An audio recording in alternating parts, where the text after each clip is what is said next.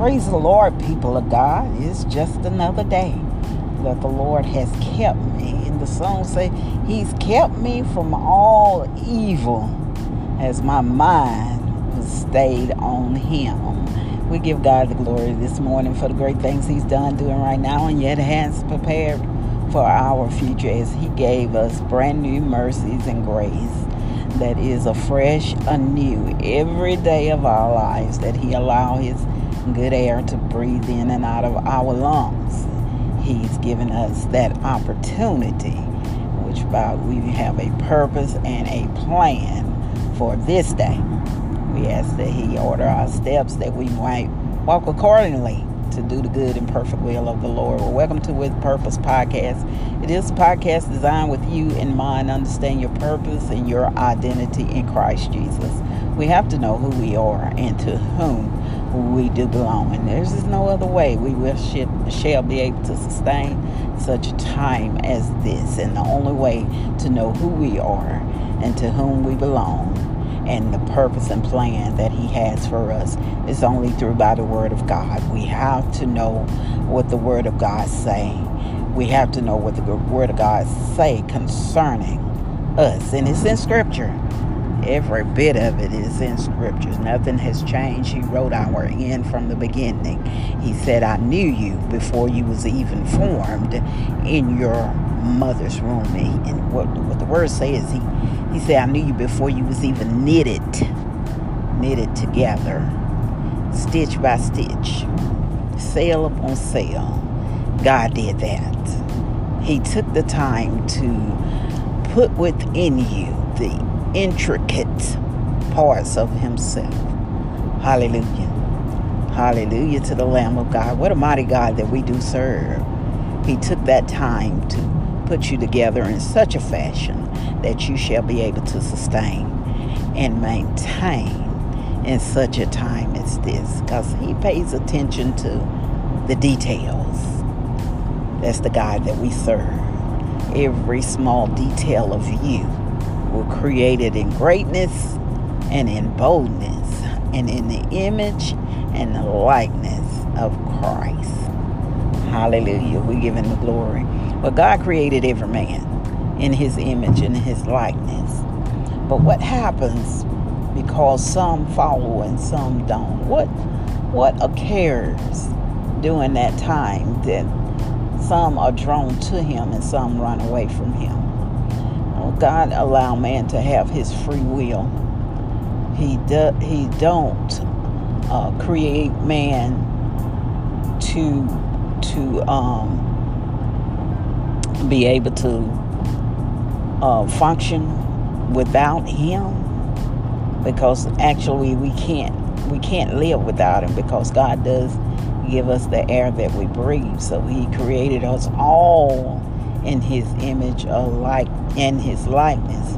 But there's something that happens along the way that divides, and that is the free will of man that he has. You could either choose to serve Him, or you could choose to serve Mammon. Which you choose to serve God, you surrender your life unto His good and perfect will. And it's not, and as Scripture teaches, it's not just always good to hear the word, but we also must become doers of the word. It's just, you just can't hear it and keep going. That word must take on flesh within us and dwell among us. Therefore, we must have better understanding of it, that we may apply it. We have to have the application of the word. When we get into life and don't understand what we're going through, then the Word of God is regurgitated within us. And what did the Word of God say about it? They used to have that saying, what would Jesus do? But what does the Word of God say about it? And then that's what we walk accordingly in. Now, a person that doesn't practice the Word of God and don't have faith and believe in the Word of God, then they can't actually implement it in their life. You got to believe what it says. And God said in the beginning He created the heaven and the earth. He did that. It wasn't a Big Bang theory. It wasn't scientifically produced, but it was spoken through by the Word of God and the Holy Ghost.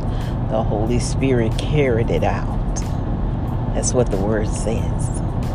And Jesus was there the whole time with him, because he said, let us, hallelujah, create man in our image and in our likeness. There's two images and there's two likenesses. One is the image, likeness of God. So what does God look like? Those are the fruits of the Spirit, the characteristics that we talked about is the character of God. And then there is the image, which is ourself. Which one will you serve? It's the one that you spend the most time trying to satisfy that makes the difference. Now, when we're trying to satisfy God, we're going to do the will of God. We're going to become his hands, his feet, and do what he desires of us to do here in this earth. And that is to love the Lord God with all our heart, our mind, our soul, and to love our neighbor as ourselves. We become the walking love word of God, doing his will. And when we try to serve that other image, which is mammoth, which is ourselves, then our desire becomes that of the world. We want to fulfill the lust of the flesh. We want to be satisfied, which bring about pride of ourselves when we either choose one or choose the other. And as we choose to serve God in obedience unto him, because we're seeking his wisdom, we're seeking his knowledge, we're seeking the kingdom.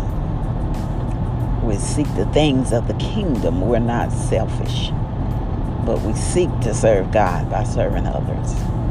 But when we seek our own image and our own likeness to be served, then we seek to satisfy the things that is desired for us here on earth. We put the things that satisfy the flesh before God. Our wants, our likes, our dislike, our selfishness, it comes before God. So we have to make that choice, and we have to choose. This is where the reprobated mindset comes in. When we want to desire, we want to feel our own flesh desire. And there's many ways that we want to do that. It's something simple as gluttony. We want to satisfy our bellies when we overindulge, overeat. That's satisfying a desire.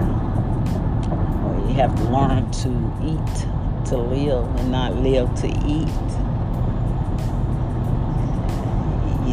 So you don't always choose what we perceive as a greater sin, because sin is sin. So it's something that we have to work on daily. When you come into the knowledge of who Christ is, then you begin to operate in it. When you learn better, as old people say, then you do better. So we have to change our perspective and not practice in the things that we know are wrong. But we pray and ask the Lord to help us to overcome these things of the flesh. Because we can't do it on our own. If we could, then Christ would have never had to come. But he is our Savior, and we look to him for deliverance. You all be blessed on today. Be safe out there as you travel up and down the dangerous highways and byways.